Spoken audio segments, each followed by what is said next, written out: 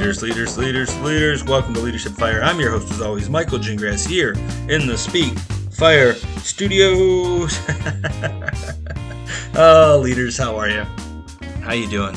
You ready for this week? You excited? Are you pumped up that this is episode 90 of Leadership Fire? I know I am. If you're new to the show and you haven't heard the other 89 episodes, I encourage you to go back and get your next level success in 10 minutes or less. You know, one of the things that this show focuses on is trying to give you one concrete thought, right? One impact thought that you can use to go out and impact your week, impact your mind. We don't try to give you too much. We don't talk and ramble on for hours and hours and cover lots and lots of things. We nail one impact thing. And then we encourage you to take that impact thing, apply it to your life, think about it, figure out how you can use it to help you achieve your own personal next level success. Today's no different. Today, we're going to talk about the difference of covert problems and overt problems. Many of us leaders were either in a supervisory position or we want to be in a supervisory position. But that's not the only place where we're going to find this. We will find this in any relationship with our spouses, with our coworkers, everywhere, friends, neighbors, and families. We are going to find covert problems and overt problems. So here's what happens.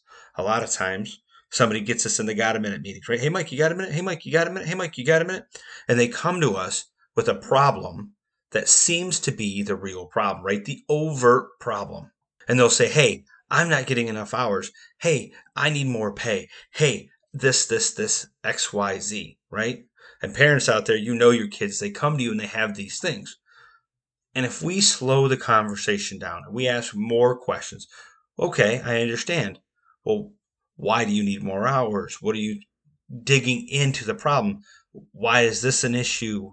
What are you thinking about that? Can you explain that a little more to me?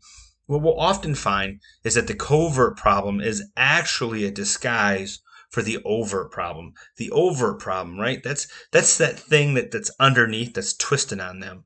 So in the situation where somebody comes to you and they say, hey, I need more hours, a lot of times it's because somebody else that they view as competition is getting more hours or has a bigger position, that their competition got a bigger position. They feel that they deserve a bigger position. What we have to do when we're in our conversations with people is dig in a little bit. Don't accept that what has been brought to you, the overt problem, is the problem. Dig in, ask questions, try to explore it, and get past the covert to the overt. Find the real root of the problem, the real cause of the problem, and they will often be connected. Typically, solving the covert problem is a lot easier and a lot more impactful than just solving the face value overt problem. Get into that, folks. Think about that when you're having your disagreements, when you got people that come and get you in the got a minute. Hey, Mike, you got a minute? Hey, you got a minute? Think about the covert and the overt. What they bring to your doorstep may not be, in fact, the actual problem. It may seem like the problem. It may sound like a problem, but talk about it. And even if it makes perfect sense what they're saying, dig into it anyway. Keep nudging at it. Keep looking at it. Keep asking questions until you discover the overt problem that is the underlying issue.